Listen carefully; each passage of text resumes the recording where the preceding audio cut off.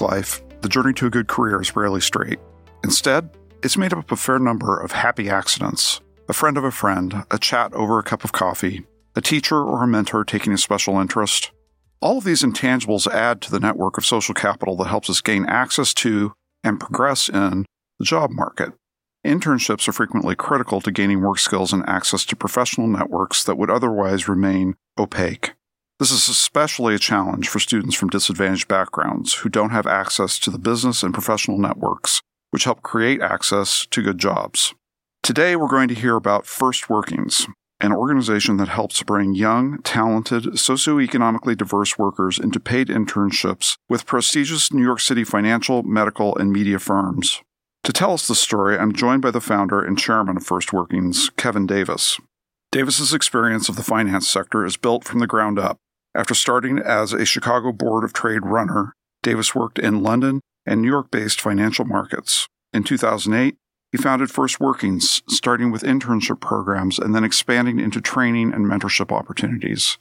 Together, we discuss the inequalities and opportunity for the young people First Workings serves, the importance of social capital, relationships at work, diversity in the workplace, and vocational discernment. Kevin Davis, thank you for joining us on Hardly Working. Good morning. Pleasure to have you here. You've done some very interesting work. It seems like at least two careers, and we want to hear about both of those. But I'd like to have you walk us through just a little bit of your own career journey. Where did you come from? What did you do? And then where did you go after you had your career in the finance sector? So let's start there. Well, I started out in England. A lot of people do a gap year between high school and college, but my parents wouldn't let me do that. And the deal was that if I managed to graduate, I would be allowed to do my gap year then. And so after I graduated college, I managed to get a student working visa in the United States. And my family happened to be in the menswear business. And I got a job in Chicago, a job which I really didn't like. But my roommate worked at a place called the Chicago Board of Trade, which in those days was an enormous exchange with people in lots of colored jackets, trading treasury bonds, corn, wheat, currencies, and precious metals. And as soon as I walked into this exchange, I thought, oh my gosh, I'm home. There was so much going on. It was so exciting. And I thought, I've got to get a job here. Now, in 1982... Can I interrupt just for a second? What was your degree in? My degree was in politics and government. So it had absolutely nothing to do with Wall Street. And I will tell you, actually, parenthetically, that most Wall Street companies don't necessarily go for graduates with finance degrees. They're looking for a workforce which has varied educational disciplines and different interests. But so is that? Do you think that's still true today? I'm sorry to interrupt. I really am interested in this particular topic. Is that still true today? Do you think? Because I keep reading about, the finance majors and economics. People have MBAs and so on. Landing these huge salaries in their first job out of college. So are you saying that someone can walk into a firm with a deep interest in finance, but not necessarily a technical background in it, and be successful? I am, and provided that that graduate has a willingness and an ability to learn, then they are welcomed into those institutions. Of course, I would say more than half of those of their recruits do have a finance or finance-related degree, but increasingly, financial companies are interested in people who are very strong in math and STEM, because whereas in my day in Wall Street, you didn't necessarily need those to be successful, to have customers, to even trade. In the modern world, where individuals are competing with algorithms and super quant computers, having the ability to write software or to interact with technology in a more general sense are very highly valued skills. That's fascinating. Please continue. Yeah. So anyhow, I managed to, in 1982 in Chicago, it was the furthest thing from an international city. And so I walk in with my British accent and I applied for 5 jobs and I got 5 job offers. And not because I'm a fantastic person, I'm sure it was because of my accent. And I got a job at the very bottom rung, which was as a runner on the exchange. And I literally used to have to crawl into the trading pits with all these enormous Chicagoans, and they would hand me their trading cards, and then I'd sort of crawl out the pit and key punch them into a computer. Anyway, I did that for about 6 months, and eventually the company I worked for, by sheer coincidence, was bought by a British company. My work permit came to an end, and they offered me a job back in London, where I worked at the same company for about 3 years. It was pretty tough. You know, my first day, I'm Jewish, and I was given a sort of racial nickname, which stuck with me for much of my career, as it happens. And it was a very tough place. We had to work 14 hours a day. There was a lot of abuse and the sorts of things that today, you would not be tolerated. But I always thought, well, I'm being paid to learn, so I'll put up with it. Anyhow, I then get headhunted into a money broker whose core business was matching borrowers and depositors into bank, exclusively between banks. And they were interested in launching into the new world of financial futures, which was basically treasury bond futures, currency futures, Eurodollar futures. And I helped build this business. And eventually they put me in charge, and I worked there for 5 years. It was lots and lots of fun. In the 80s, Wall Street was definitely one of the best places to be. And then after about 5 years with them, I was then headhunted into a very, very large commodities company called ED&F Man, which was a combination of cocoa, coffee, sugar, classic commodities, but it had also developed a very small brokerage business and an increasingly important hedge fund business.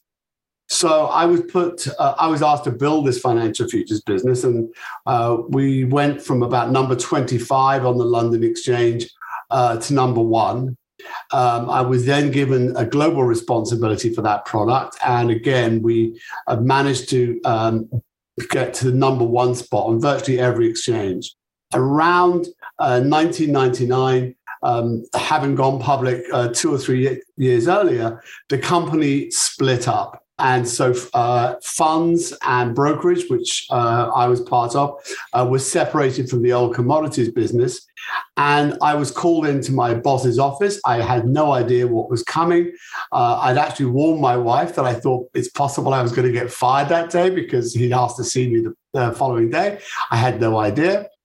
And he said, I'm leaving this division to go and run the commodities division, and you're now in charge right now. So I found myself in charge of a global business which ran the gamut from energy futures, classic commodity futures, metals, currencies, and of course financial futures.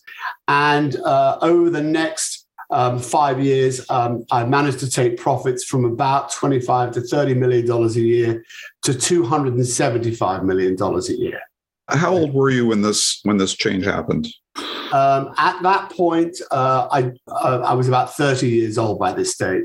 So you were well seasoned, very experienced. I mean, that's really, I'm being sarcastic, of course, that's really remarkable to be put in charge of something so consequential at such a young age. Well, I think we all suffer from imposter syndrome. And so when I got the job, I was like, oh my God, now I've got this job. What the heck am I going to do? It was a wonderful experience building this business. We did 15 acquisitions. Interestingly, the last major acquisition we did was a company called Refco, which actually subsequently went bankrupt. And we were on the end of an unwelcome bid from them. They tried to buy the brokerage division out of my company. And then when they had their financial problems, I said to my colleagues, look, we have to buy them, because if we don't buy them, a private equity company is going to buy them, and then they're going to come back for us. So, I said, we're either going to be a shark or a tuna, and so we better be a shark. So we bought this company, and then around 2006, and then in 2007, we went public on the New York Stock Exchange. I rang the bell, which was a pretty cool moment. And we set FAIR right at the beginning of the financial crisis. We were the second largest financial spin out, MasterCard being the largest. And we literally walked into the eye of the storm.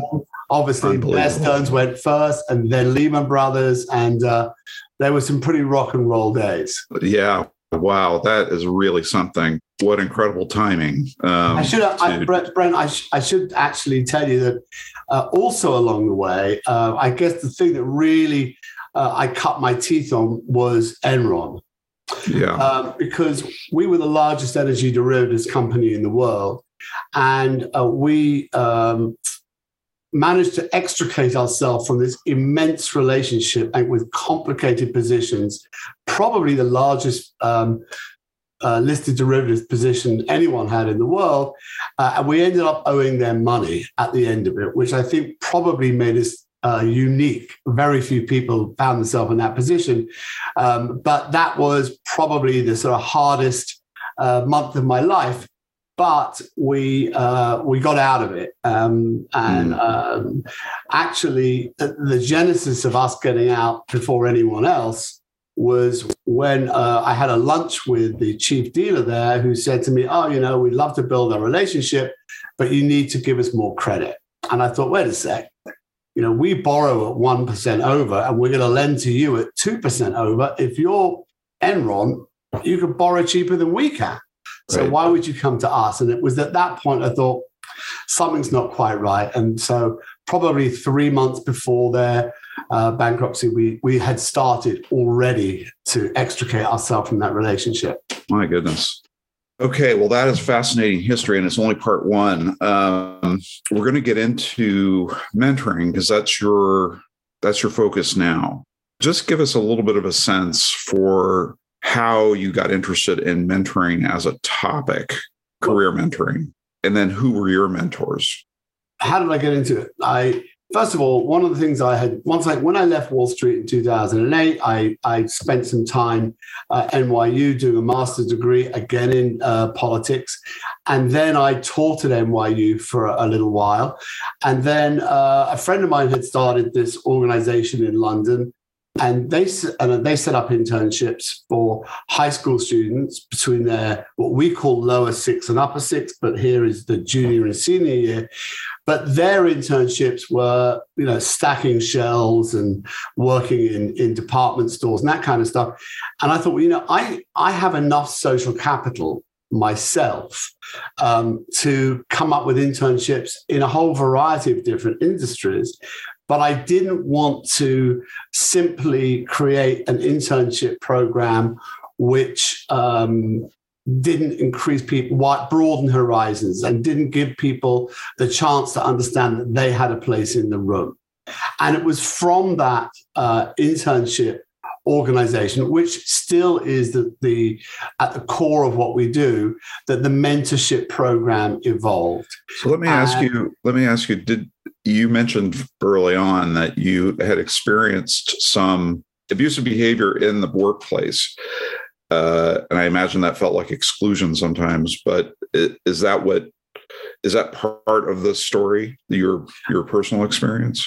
I think it's part of the tapestry. One of the things that really struck me when I was at work was that every intern we hired looked exactly the same.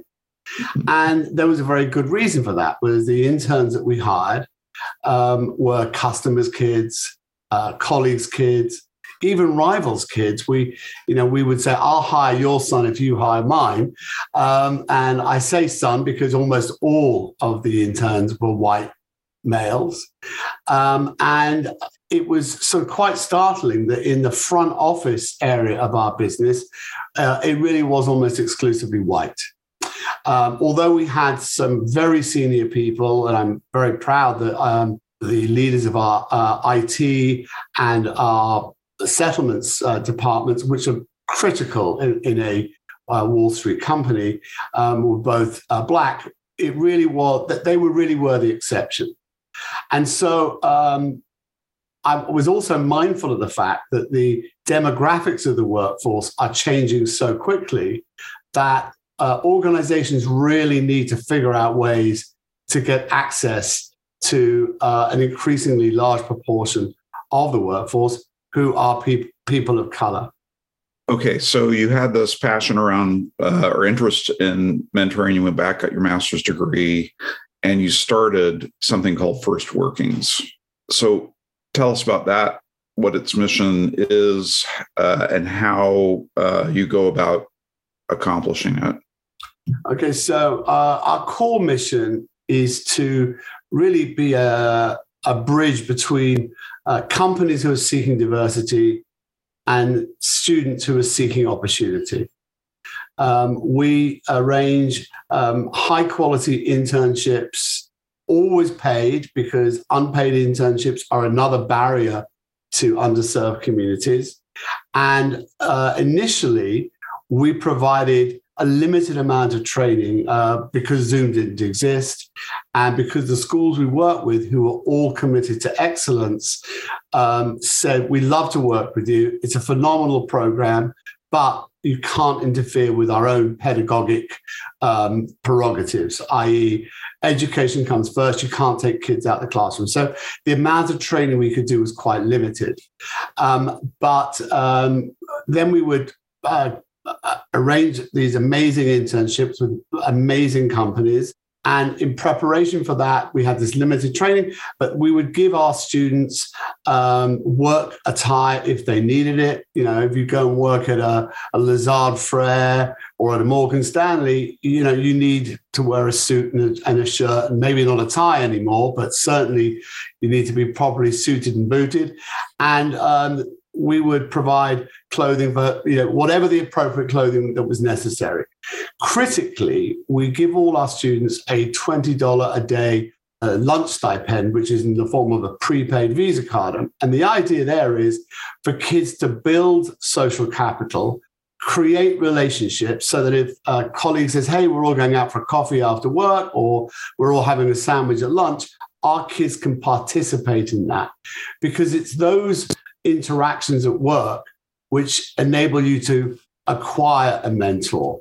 And you know, not all mentors necessarily need to be the CEO of the corporation, although in many cases that is the case. But it's a very important derivative of that internship experience is that the students will acquire a mentor. They'll also get letters of recommendation, which they can use for college. And if you imagine a kid from Harlem has a letter of recommendation from a senior partner at a major law firm or a major investment bank or advertising agency, you know, that's very, very powerful. Like, who is this kid? How did they manage to get such an internship experience? Now, so how many kids annually? Well, each year we grow. About 300 kids have now been through our program. This year, we're expecting to work with between 75 and 100 kids, depending on how many kids make it through our application process.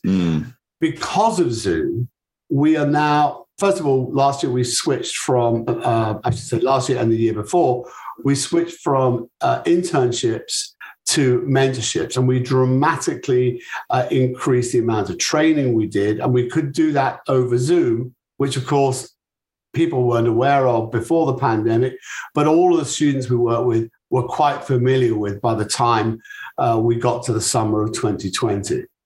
Can I ask another question about that? How do you, what are your criteria, your screening criteria for acceptance to the program? Well, first of all, the initial screening is that we work with specific schools.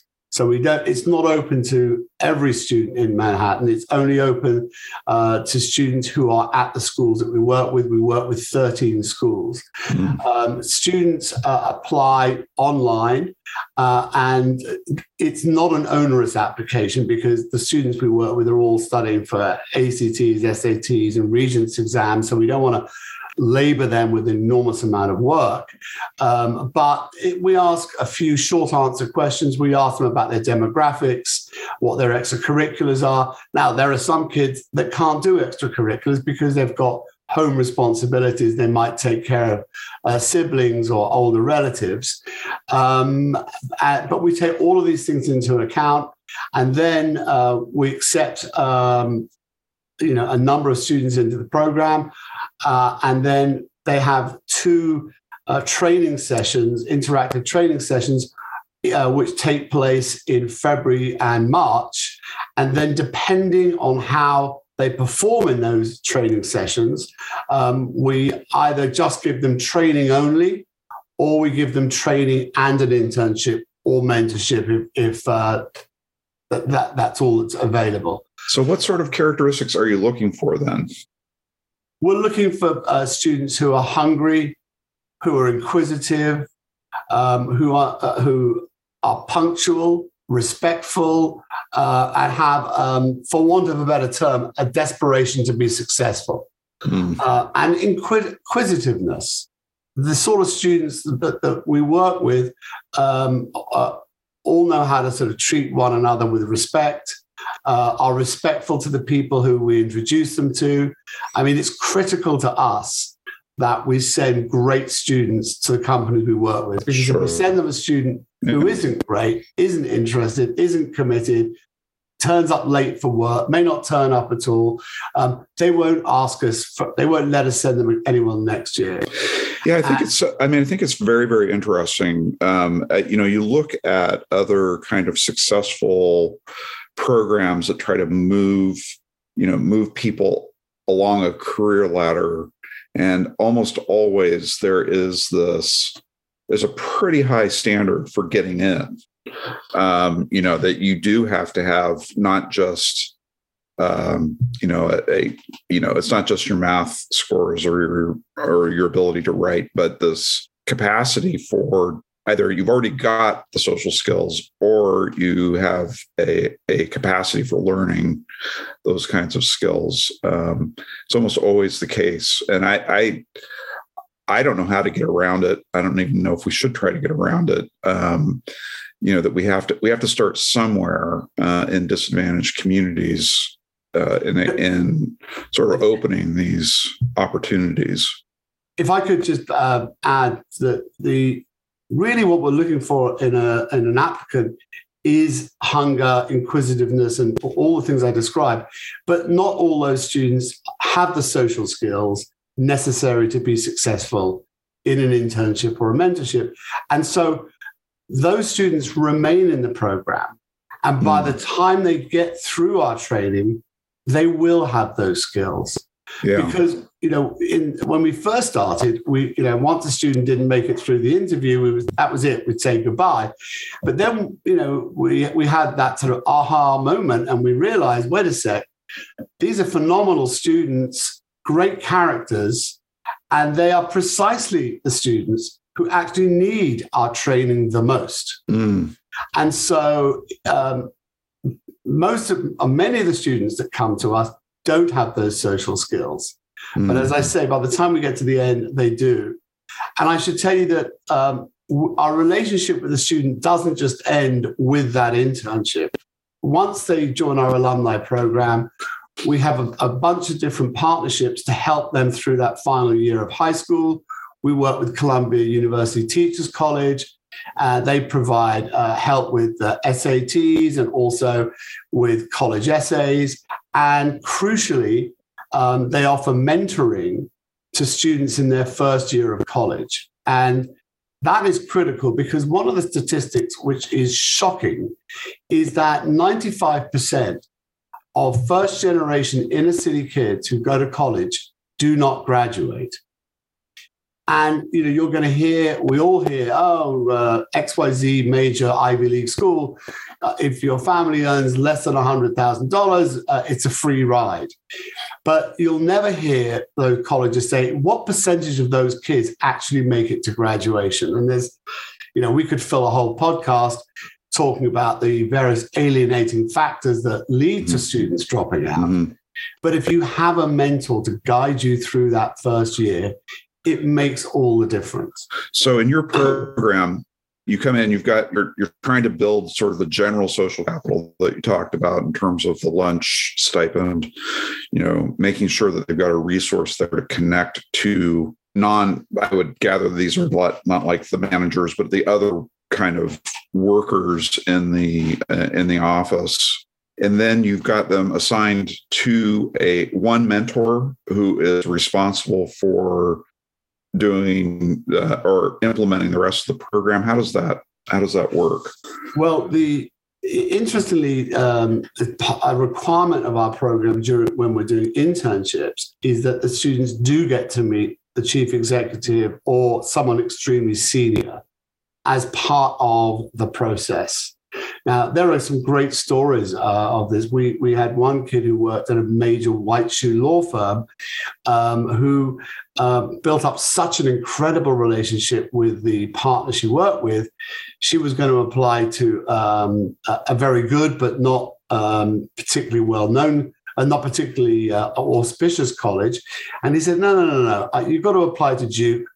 My friend is now head of admissions, and I know how you can go about getting a scholarship. And so all of a sudden, this student was able to leverage off his social capital. And to this day, they remain in touch. He's very much her mentor.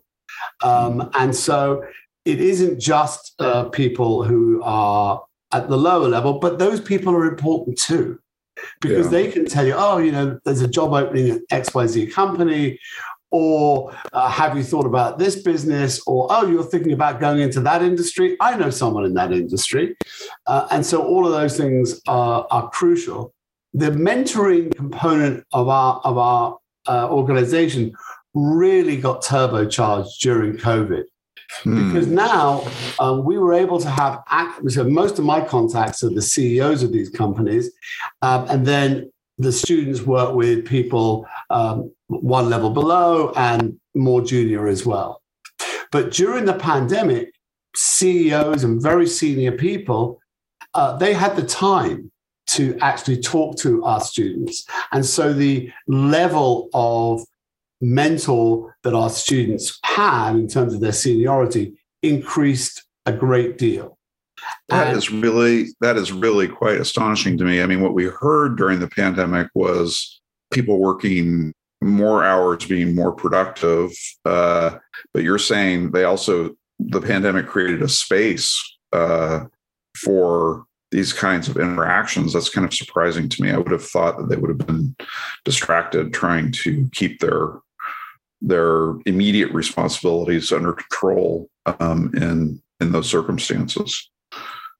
I mean, one thing to keep in mind was that in the midst of the pandemic, we had the whole the racial awakening that still taking place, but was really taking hold in 2020. And so we were dealing with a universe of senior people who were desperate to find ways to themselves be part of solutions to these issues. Fantastic. Continue. Tell us more about how Zoom changed first workings. Well, Zoom enabled us obviously to dramatically increase our training, inter-office etiquette, how to do a water cooler tour, elevator pitches, i.e. you've got like 30 seconds in an elevator to sell yourself to someone. How do you do it? We train them in that. Internet etiquette, responding to emails, how to respond to an email, how to respond to a calendar invite, all of that kind of stuff. We then added other components like financial literacy, which Goldman Sachs provided, teaching kids about credit cards. I didn't know, for example, that when you get a credit card, for the first 6 months, you're supposed to pay it off in full, and you should never use more than 30% of your credit limit in that first 6 months. And if you do those things, use spend up the limit and you pay the minimum payment, you automatically get a ding against your credit. Teaching kids that borrowing money on a credit card is the worst possible way to borrow money, teaching them about different kinds of loans, the importance of credit scores and FICO scores to their whole life. When you want to buy a car or you want to rent an apartment, those things are critical. I mean, obviously it goes without saying when you want to get a mortgage. We also were able, because of Zoom, to have a whole bunch of different industry panels. So we actually had a panel last week, which was very senior executives, including one chief executive and one chairman of major investment banks. That couldn't have taken place without Zoom. You couldn't. The students couldn't do their homework and also travel into Manhattan and take part in a panel which could end at sort of 7:38 and do their homework. Not to mention the commute back and forth. But with Zoom, they're able to take an hour and a half out of their evening and listen and participate in these panels. And we have panels, medical panels. The head of brain surgery, for example, at Lenox Hill, he was able to give insights into his pathway to getting where he is. Interestingly, when he provides internships, he allows his interns to scrub up and stand in and watch him doing brain surgery. And so these are the addition of Zoom allowed us to really expand the universe of different industries that our students were able to see. And, people love talking about themselves and about their industry.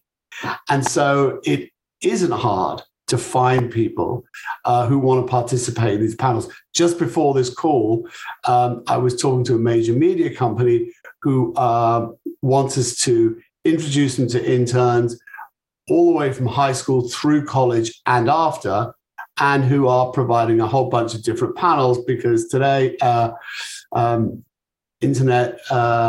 advertising, runs the gamut of all kinds of different things, data analysis, digital marketing, and all different disciplines, which aren't normally linked to what you used to see in a show like Mad Men. Kind of a tangentially related question. A lot of the people who've been studying the impact of remote work express concern about the limits that it imposes on entry-level employees, that it's harder to get connected as a new hire into a business and to learn the culture of that organization in a remote environment. And I'm just wondering, do you think your experience actually says that's not quite right? That in fact, a remote environment has certain advantages to it? Or was that kind of just a function of the pandemic itself? Well, I think what we do is different to starting a new job. And in my own view, I would think it's a really difficult way to begin a career doing it online. I mean, one of the things about the improvements in productivity, which there hasn't been enough analysis over, you're seeing lots of people leaving jobs. I don't know the extent to which that's people leaving the service industry into other industries, but starting a job online is a very difficult way to build relationships. And we don't know the extent to which improvements in productivity are linked to the fact that most people who are on these Zoom calls knew each other before the pandemic. They had a relationship already. And so now instead of sitting around an office together, they're on Zoom.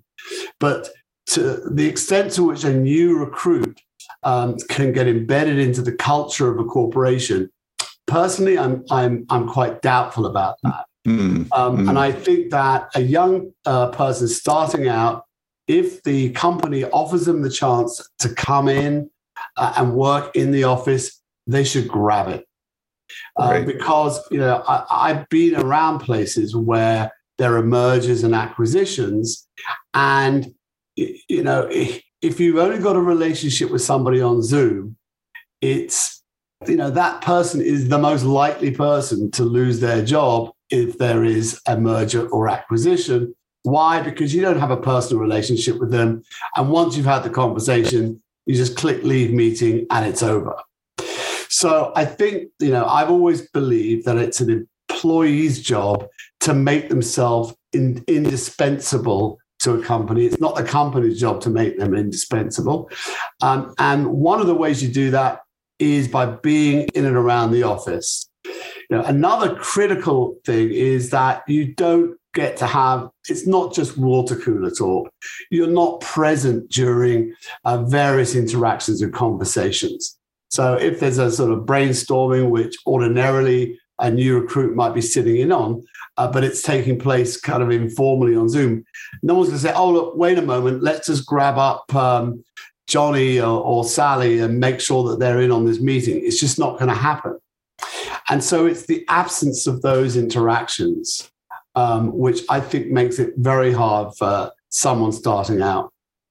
Yeah, I mean, it's just it just feels like a bit of a contradiction, right? That this would be good for students in an internship and mentoring setting, but not good for hiring youngish full-time staff who are coming in to the firm that for some reason that it's enough different that it just doesn't necessarily translate. It's good for first working participants, not so great for people coming in as full-time hires. Worth noodling over why that is. I totally agree with you. I think those informal contacts, getting to know people, becoming part of a community, for lack of a better word, a work community, is essential to long-term success. But I'm awfully glad that for these interns, it hasn't. That has turned out not to be the case. No, and that's largely because there's a sort of finite period of the formal mentorship, and after the formal mentorship has finished, invariably the student will have built a relationship. It's not always the case, but way more often than not, that is the case. But in that instance, the student knows that they're there for an internship. They're not there to build a career. And as I said, it's very hard to get noticed and to understand the culture of an organization if you've got no personal connection or relationship to anybody in the company. Again, that totally makes sense to me. I'm just glad that these kids are getting a chance to be exposed to that, what it means to be part of a work team and getting at least a look at that and see what it's like. I think it's really extremely important. Could I tell you one, if I may, one amazing story? So this took place during the pandemic, and we set up a young lady from a public school in the Bronx with a private equity company. And shortly after she joined, I was asked, am I allowed to pay this mentor because, this mentee, because I really want to include her in what we're doing. Anyway, every Monday, they have this private equity company have a meeting, and you're not allowed to arrive at the meeting unless you've got an idea for an investment or for an industry that they should be looking at. And he said to the young lady, listen, the first week you can just listen in, but by the second week, I expect you to come with an idea. So they happen to be specialists in women's healthcare. And he said, well, which company should we buy? And this is before the big meeting. She said, oh, we should buy L'Oreal. He says, no, we can't buy L'Oreal. He said, think of a product that all your friends use and which it would be a company, and then go and find a company that we could invest in. And she said, well, all my friends use hairnets. So he said, well, go off and find a company. So she went off and found a company, which was actually founded by two women of color who had started this business, and it was doing very well. And he said, well, get in touch with them and see what if they're interested in some investment. And it just so happened that they were doing an investment round. And then he she brought it to the meeting in front of all these very high-powered hedge fund, private equity executives, told her about the firm, told her about the products, told them about the growth, and they said, oh my gosh, this sounds fantastic. And they entered into due diligence with a view to investing in that company. And that due diligence still continues right now. And if it comes off, she will be in line for a significant bonus, which would go into an educational trust. So one thing I ought to have told you is that because our students weren't paid, didn't have a paid job during the pandemic, we paid them up to $500 each, depending on their participation and attendance and punctuality and involvement and engagement with our training sessions. So they did get, all of them got something at the end. And I think the average payout was over $490. So that gives you an indication of just how committed the students were. That's terrific. Do you keep track of what happens to your kids and where they go, what they do? Is there a formal mechanism for that, or is it sort of ad hoc?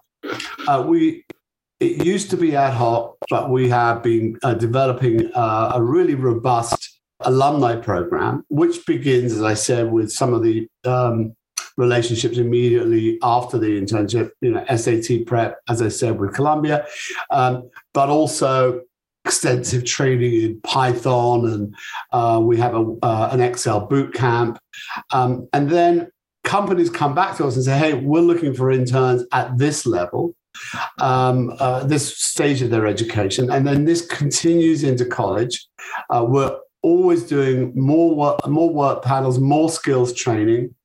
And we've now created a password protected job center where companies can put up openings that they have. They know if they work with one of our students, they will be well trained. They'll be hungry and inquisitive students. And so we've begun the process of actually linking those graduates, college graduates, and also students between their junior and senior year when, most internships that lead to full employment take place. So in terms of keeping track, we absolutely do. We've tried to create a sort of esprit de corps amongst our alumni so that they can call upon one another for help. So, in the dream world, one of our graduates or alumni, will have got through college, started their career, and themselves become a mentor to one of our students. We also have many instances where our alumni are at, first, second, or third year at college, and then a new kid is thinking about a college, and they get the chance to call them and say, hey, what's it like at that college? What's it like being a person of color at that college? Am I going to feel out of place? Are there support mechanisms? And so more and more, as we have evolved and as we've developed, it's the post-internship component which is becoming more and more important. Terrific. That's great. A program like this is not just about the job. It potentially has a profound impact on all aspects of the life of the person who is participating.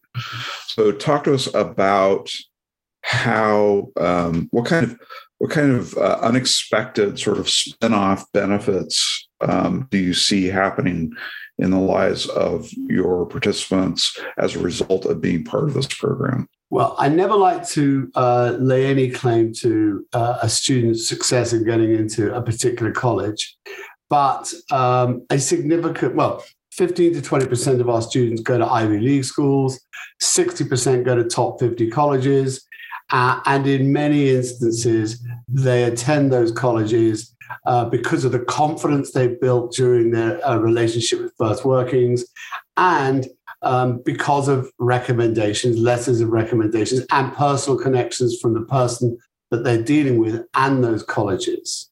The other positive is that not only do students find job industries and job functions that they didn't even know existed, and industries that they didn't know existed, and opportunities that they didn't know existed. They sometimes find about things that they don't want to do. So, I mean, one of our best or brightest students, I should say, who is at Yale today, did an internship at an investment bank and said, you know what I learned? I learned that I don't want to work in an investment bank. That's an important thing to know. It really is. Yeah. That is an important thing to know. Really, it's one of the most, I guess, tangible benefits is broadening horizons. A kid who's very strong in STEM would normally say, okay, I need to go become an engineer, or I should go into the medical field. And, one of the things that's different about Wall Street today compared to my day is that numeracy skills are so much more highly valued than they used to be. Today, traders are competing with algorithmic trading engines and with super quant computers. And if you have the ability to think on your feet very quickly, or you're very strong in computer software writing or understanding Python and various different programs, you're just the sort of candidate that modern trading rooms on Wall Street, not just investment banks, but in all the major banks, you're just the sort of person that they're looking for. And had the student not had the experience of working with us, they simply wouldn't have known that.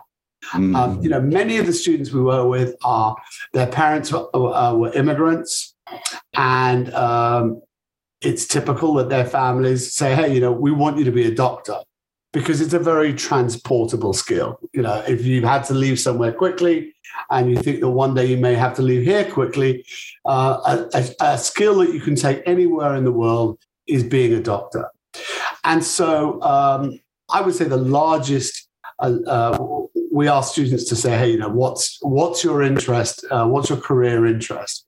And I would say more than half express an interest in the medical world.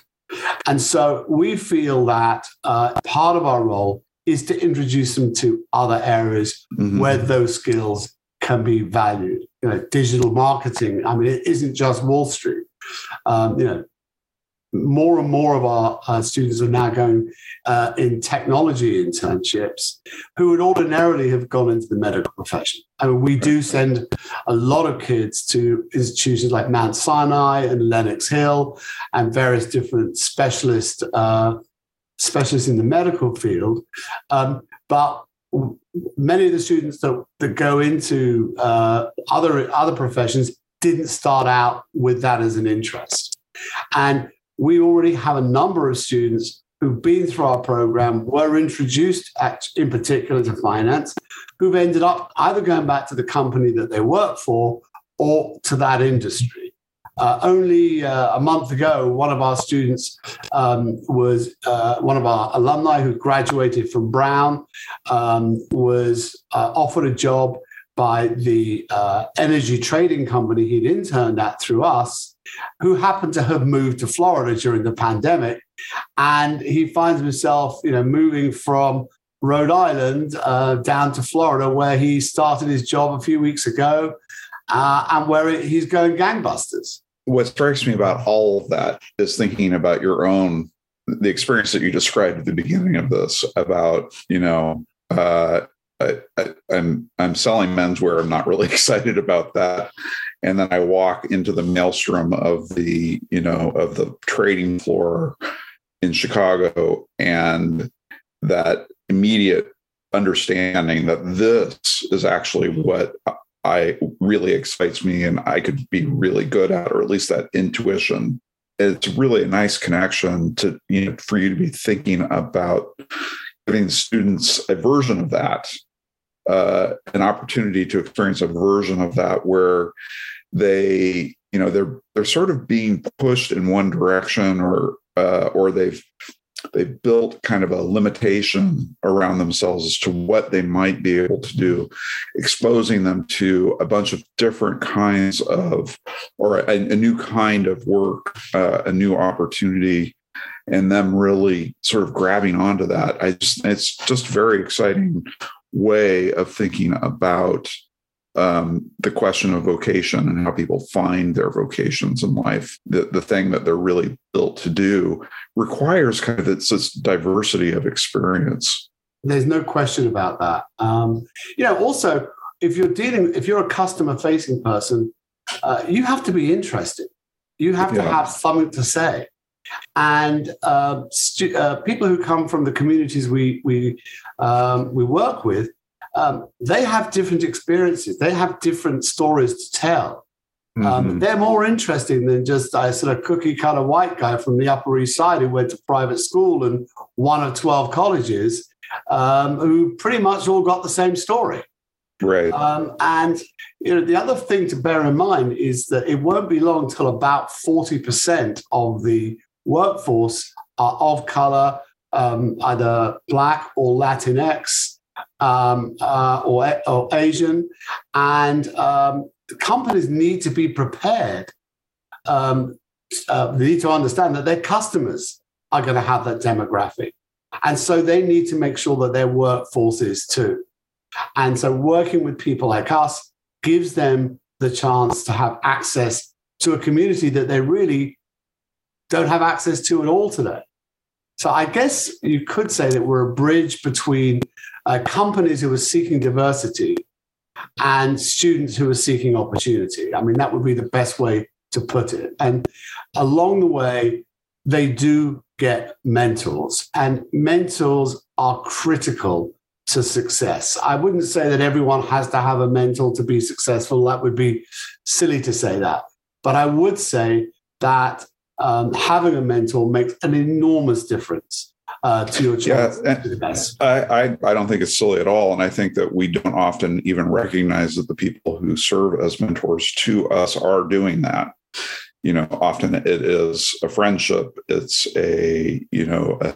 somebody who's taken a special interest in us as people that wind up performing that role. In fact, I don't think there is, very rarely is there ever a person who experiences sort of flourishing and a success in life that doesn't look back and say, without that person, or those people, I wouldn't have ever gotten to where I am. So, we may not call it mentoring, but I think everybody, just about everybody who experiences that kind of flourishing, it almost always depends on the inputs, mentoring inputs, whether they're recognized as such or not.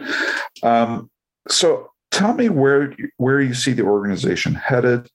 How can people learn more about you and what you're working on? What's the plan for First Workings? Well, the plan is to more develop our alumni networks and offerings, to be in a position to provide job opportunities to kids literally from the summer after they work with us all the way through college and hopefully beyond that, to really flesh out our training offerings so that alumni feel comfortable staying connected with us, see a value in staying connected with us. And as I said before, themselves one day becoming mentors or advisors to new students starting out. At some point, we will open up in other cities. But as I said, we only work with 13 schools in New York. And there's many, many more schools for us to build relationships with before we expand out the city. Having said that, just before the pandemic, we were in the process of starting up in LA. I have a personal connection to also a former Wall Street person who is now building charter schools all over LA County. And I also have quite a lot of personal connections in that city. And so we were literally looking for space, actually. And that all got put on ice during the pandemic.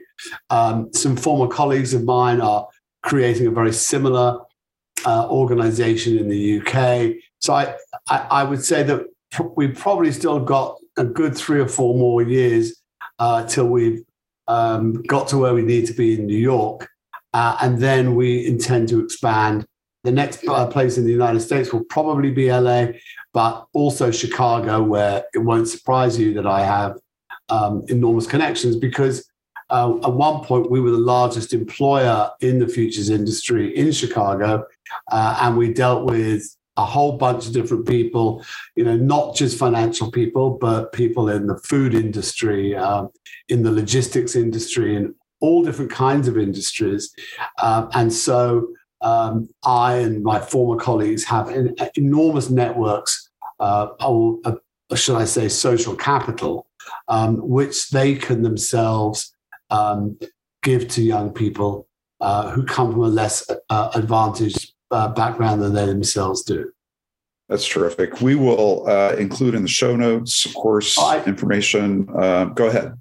Sorry. I apologize. I ought to have said, and I really should do this, that to find out more about First Workings, our website is firstworkings.org, and you can learn all about what we do, about some of our students and some of the programs we have, and some of the opportunities for people to become mentors, to participate in industry panels, and obviously to provide internships as well.